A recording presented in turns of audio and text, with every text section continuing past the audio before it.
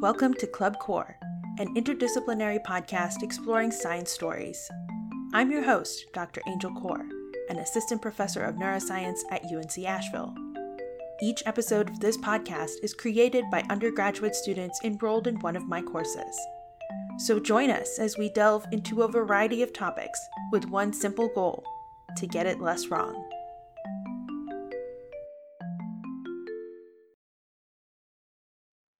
In case you've forgotten, I will briefly summarize disturbing behavior. A high schooler named Steve moves with his family to a small town named Cradle Bay, residing just off the coast. Steve, in his integration into a new school system with new friends and new love interests, notices something off about one of the more popular cliques, the Blue Ribbons. These preppy, overachieving teenagers all seem too in sync, and Steve and his new friends Gavin and Rachel all have their ideas for what might be going on. Gavin, plagued with witnessing one blue ribbon murdering someone, tries his hardest to convince others how dangerous they are.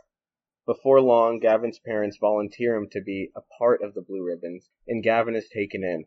Steve, still trying to adjust to his brother's suicide and fitting in, comes to understand the dark intentions behind the renowned teacher and doctor, as well as the local police department who were also in on it, operating on campus, taking in these students. Before long, he has dug too deep and is kidnapped and brought into the lab where they implant the kids with a chip surgically implanted into their eyeball. Steve manages to escape and save his friend Rachel from the same experimentation. Steve and Rachel, who have been through thick and thin during this adventure, realize their feelings for each other while also realizing something has to be done about these implanted kids, as the implant is working incorrectly and causing them to murder others. Steve confronts the Blue Ribbons for one last time, but the befriended and misunderstood janitor comes to the rescue after learning how signals interfere with the implant. The Blue Ribbons, in an attempt to destroy the signal, jump onto the janitor's car, only for the janitor to drive off a cliff, killing all of them. Steve then pushes the doctor off the cliff too, and runs away from the town and his parents with Rachel and his sister by his side. Gavin, the last one with the implant, later goes on life to be a school teacher. The filmmakers of Disturbing Behavior warn of the dangers of neuroscience as it both sculpts the youth and fails to promote individuality. In the first scene, we will analyze this message being conveyed through use of color. We will begin with a scene where Blue Ribbon Chuck freaks out in the grocery store. What we are going to do is focus here on the different characteristics of Chuck's primal meltdown. The scene begins with a classic rejection. Rachel shooting down a nervous and frightened Chuck before he walks off with his tail between his legs. Later, Chuck in the grocery store, peering out the windows at Rachel as she hangs by the car. A lot of things go down in this scene to show us a representation of a pure loss of control, and we are going to break down these things in this scene to better understand the flaws within the neurotechnology shown in this movie. The filmmakers make a conscious effort to give their opinion on neurotechnology. As Chuck is lusting over Rachel, the director uses sound to clue us into what's going on inside Chuck's head. Considering the setting, we expect the sounds of a regular bustle of a grocery store, but that changes as Chuck sinks deeper and deeper into his obsession. The shot of Rachel is layered with whispering and slight chanting, as well as noises that resemble a computer glitching out. The zaps and chanting all within an echoed chamber let us know that there is something amiss in Chuck's head. The electric noises are also reminiscent of a lightning rod having a fit, and further emphasizes that there is a loss of control within Chuck. As Chuck's staring is interrupted and he bursts into a rage, the music crescendos before it goes back to the dainty grocery store music, all the while Chuck is bloodying a fellow shopper. This crescendo and then full stop creates an uncomfortable silence. Something is wrong, but the grocery store music keeps playing. This contrast between the store music and Chuck's actions emphasizes the brutality of this scene. If the music continued, it would be fitting, but the filmmaker's decision here gives the scene a new light. Seeing the contrast allows us to break up the hyper-normalism of a grocery store and illustrate how out of place these actions are. Chuck doesn't just punch this person who bumped into him, he beats him for a minute straight while pretty grocery store music plays in the background. In a way, it reflects the state of the town, dainty and perfect from the outside, but something dangerously wrong within. When Chuck is in the middle of his staring, we see some pretty abstract imagery. Hexagonal shapes, digits, and what looks like unstirred paint, all flashing one after another and doused in red. We see an artistic representation of coding as well as fractals, All the while, it is cutting back to shots of Rachel's body as she leans against the car. What does all of this even mean? His implant is failing, and we are getting a chance to see things from his perspective. The filmmakers use framing here to establish what Chuck wants as well as what he is troubled with. The almost tormented nature of Chuck as he stares shows us that there is a difference between the feelings he has and what a normal person would be feeling in the same situation. Chuck's brain is confused at a deep level, and the abstract nature of the edits allows us to conceptualize, to an extent, how the implant works and what its flaws are. This scene shows overcorrection of Chuck and his feelings and the potential consequences of subduing natural human responses. From getting angry to rebelling, there are all sorts of unwanted behaviors in people, and this film warns us about how we avoid such conflicts. The issue is the nature of our fix, and that there is no permanence to it. The scene is like a pendulum swinging back, and for all the success has had through the blue ribbons, there are still lingering parts of humanity that have now been wildly affected by the implant. Chuck, and every other person, always has the ability to lose their cool and go ballistic on everyone around them. But is that the appropriate or even normal response to a boy checking out a girl? In an attempt to quell these teenagers into hollow conforming shells, we see the danger of going too far in a correction. What we have now is a kid who has no bounds to his violence, yet will always feel sexual attraction, which short-circuits the implant. As he stares, there are flashes of red in his vision, giving us a somewhat abstract understanding of what he might be feeling. When he throws the person who bumped into him, it is into red cereal boxes. Red is representative of rage and intensity, but at the same time, this red is what makes Chuck more normal than anything else. What's also worth noting is how much red we are seeing, and how it visualizes an enveloping mix of the said rage and intensity, cutting from edit to edit. Although possibly unintentional, the red and its primal connotations overlapping a man checking out a woman is what highlights the wrongness of this implant. Sexuality is a human right, and although it is somewhat creepy to be checking out Rachel as hard as he was, those feelings and attractions are all too powerful for us to understand and even control at times. And of course, when we try to, we are met with chaos. He conformed until the chip malfunctioned. In his rage, he went as far away as possible from the implant's goals. In an effort to bring conformity, we see non-conformity, and the movie shows us that there is fear to be had for neurotechnology. To wrap up this section, let us recap how we can see this unfold. We have parents hoping to control the youth and push them towards academic and acceptable extracurriculars, volunteering them for a program intended to do so. They do this because the controllable kids are the blue ribbons. They're the role models who are currently the most successful kids at the school. The thing is, the parents are unaware of the cost of this decision. And one way of emphasizing the risk of neurotechnology is having a malfunction of this magnitude. Forced conformity leads to a greater rebellion in some ways. And by the design of this scene, this meltdown was caused by a very normal thing that kids do, which is get sexually aroused. The filmmakers use this device to show a fatal flaw of neurotechnology. Now we're going to jump ahead a little and take a closer look at the long-awaited scene where Steve gets his implant. It is important to see the effects of the implant, but what is also important is seeing what goes into the implant. What happened to Chuck at the experiment room, and what was the original goal of the implant. This scene is essential and unravels themes and messages this film tries to get across, and does so by showing the brutality of the experiment as well as showing the inhumane nature of the implant. Through the reveal of the implant's goals, we see the loss of individuality, and through the experiment, we see the anti-neurotechnology attitude this movie has. We will first look at the mise-en-scene and focus on the environment. Immediately we see that wherever this place is, it is a dark place, grimy sewers and such leading to a pristine experiment room, and we are in the audience knowing that Steve is in the thick of it. Why? Because the underground nature takes away the integrity from the experiment. There is no one to know if it goes wrong and no rules to follow. The interesting part of this decision by the filmmakers is to point out the flaws in this entire process of converting a teenager. You have the parent offering up their kid for the experiment, but at the same time you have this experiment taking place far out of sight of any parents. The parents are okay getting their child where they need to go, but only because they are not seeing the true process behind it. If this is where the experiments take place, then we can say that the environment speaks for itself. Furthermore, the location of the experiment is loaded with scientific equipment, not to mention the myriad control panels and buttons all pointing to a general feeling of excessiveness. Interestingly, the first time we see the doctors performing this procedure, they are framed in the shot standing behind a large amount of technology. This framing lets us know that these men have been consumed by this procedure and genuinely feel that they are bringing success to these kids. Steve is strapped down into a chair, and we see that no one would voluntarily go through with this. Even the chair itself is akin to an electric chair.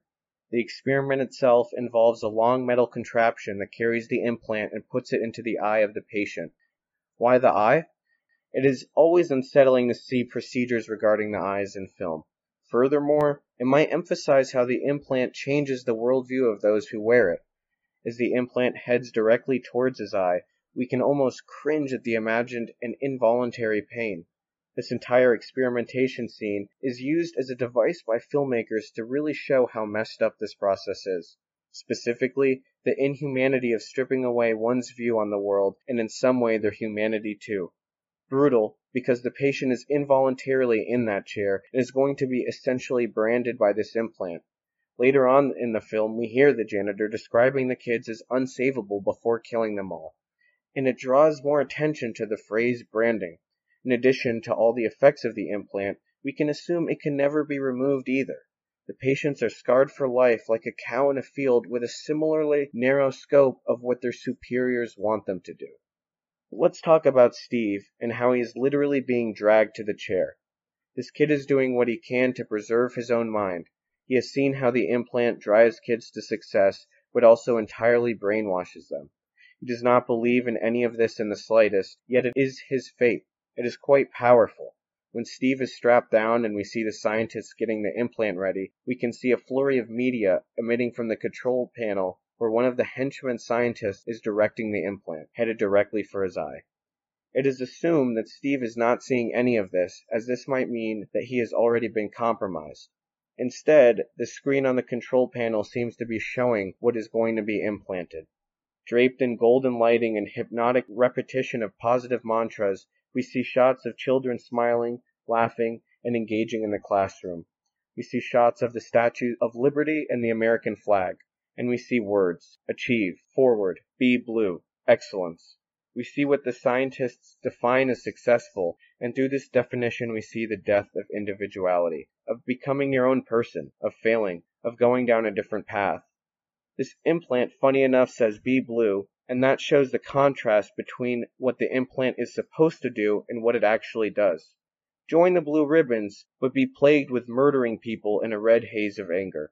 The signature mark of the implant is how their eyes flash red from afar too. The implant seems to give its own level of operating on the people that it is put into. The film seems to give its own take on whether or not neurotechnology at this level is worth it, and does so by presenting the stark contrasts and failures of it. Neurotechnology symbolizes the ability to control in this film. Instead of giving the youth the power to improve themselves the way they would like to, we see adults forcing it onto them instead, showing how this technology can be taken advantage of. There are no blanket solutions, and as the research shows, youth does not always respond the way we want them to. It depends on the condition of society at some points and how much stock we put into individualism. In countries where we put stock into it, we see lower statistics regarding smoking as society collectively puts down the cigarette. But in a society like America, we are sometimes hasty in finding a one-and-done product that provides enough benefit that considering other products just isn't worth the time. For example, the overprescribing and medications to patients, leading to all sorts of societal issues, for example, the opioid crisis, and more relevant to our discussion, the rampant prescribing of ADHD medication. This is very similar to the implant being given to students who are stepping out of line at high school. These comparisons seem to revolve around the idea of a blanket solution and people that have the power to shape the youth not recognizing how individuality impedes these blanket solutions, which impede our youth. Nonetheless, these issues exist, and in this film we see Steve is dealing with depression, both about his brother's suicide and the utter change in life it brought. Like any other teenager, he has problems, and for these problems to push him towards covering them up or retreating. We see this decision in the following scene. After all of this discussion on the implant, we are now going to move on to the scene involving the janitor and Steve, where they open up to one another. This scene deserves mention because it provides the pro-individualism rhetoric that really solidifies a point the movie is trying to make, and does so through pathos and shots that show loneliness. It starts with Steve in the one section of the school where he can be alone. His newness to the school is emphasized, and it is reminiscent of a familiar memory that people might have where they duck out where no one is in the middle of a school day. As the research shows, depression, suicidal tendencies, and loneliness are widely unspoken about risks that our youth face on the day-to-day. Steve has been having trouble making friends, and he is dealing with grief, and feels entirely on his own facing these problems. The significance of Steve's brother's story is that besides the main plot, there were other things plaguing the mind of Steve. The movie makes an effort to speak about people who are represented in Steve's position in some way. The entire shot of Steve in the basement speaks defeat, loneliness, and retreat. We are able to see him at his weakest. The janitor speaks candidly to Steve, telling him that it is very easy to be misunderstood as the janitor has been facing that demon his entire life. There is a clever way he goes about dealing with it, by acting moronic but secretly being quite intelligent, all because he refuses to put up with the judgment. Something about this speaks to Steve, as the camera cuts back to his surprised face. The janitor, who later goes on to sacrifice himself in the movie, seems to serve as a guide to Steve about going your own way in things. Steve doesn't subscribe to school at the end anyways, as he entirely runs away. Together they bond over the idea of understanding where one stands in the world, and this relationship is created in a draped golden light, emphasizing that the janitor is an ally. Hopefully, this made detention a little more fruitful. This was designed to equip someone with different views towards this film, and also to clash against any views they had in the first place. There are practical applications to the thoughts presented here, as well as ones that only make sense in the context of the film. Overall, it is important to recognize the blessing of individuality and analyze what forces come down on it in our society. It is also important to recognize how fast we are advancing with technology, and how we are getting better at manipulating our own humanity every single day. Pushing our children towards education is hard to argue against, but the issue lies in how we do it. Should it be orthodox, or should they be free to flow through it like water, letting the time of adolescence have sway and influence on how kids go about these formative years in their life? And where do we stand on our current practices? How will you raise your kid? Will you listen to what others tell you, or invoke your own path upon them? The parents in this film only wanted what was best for the children, and the school system only really wants what's best for them as well. And to an extent, too, as you sit here in detention. You are being molded every time you enter the grounds of school, and we must be able to draw the line between an environment that forcefully molds versus one that provides an open field to build yourself up according to your own code. Yeah, Gavin smokes too much pot. He was the most supportive character in the entire film, building up his friends according to what he believed in. And yeah, he goes on to be a successful teacher years later, but the redness in his eyes as the movie reveals that he is the last one with the implant, well, it begs the question, at what cost?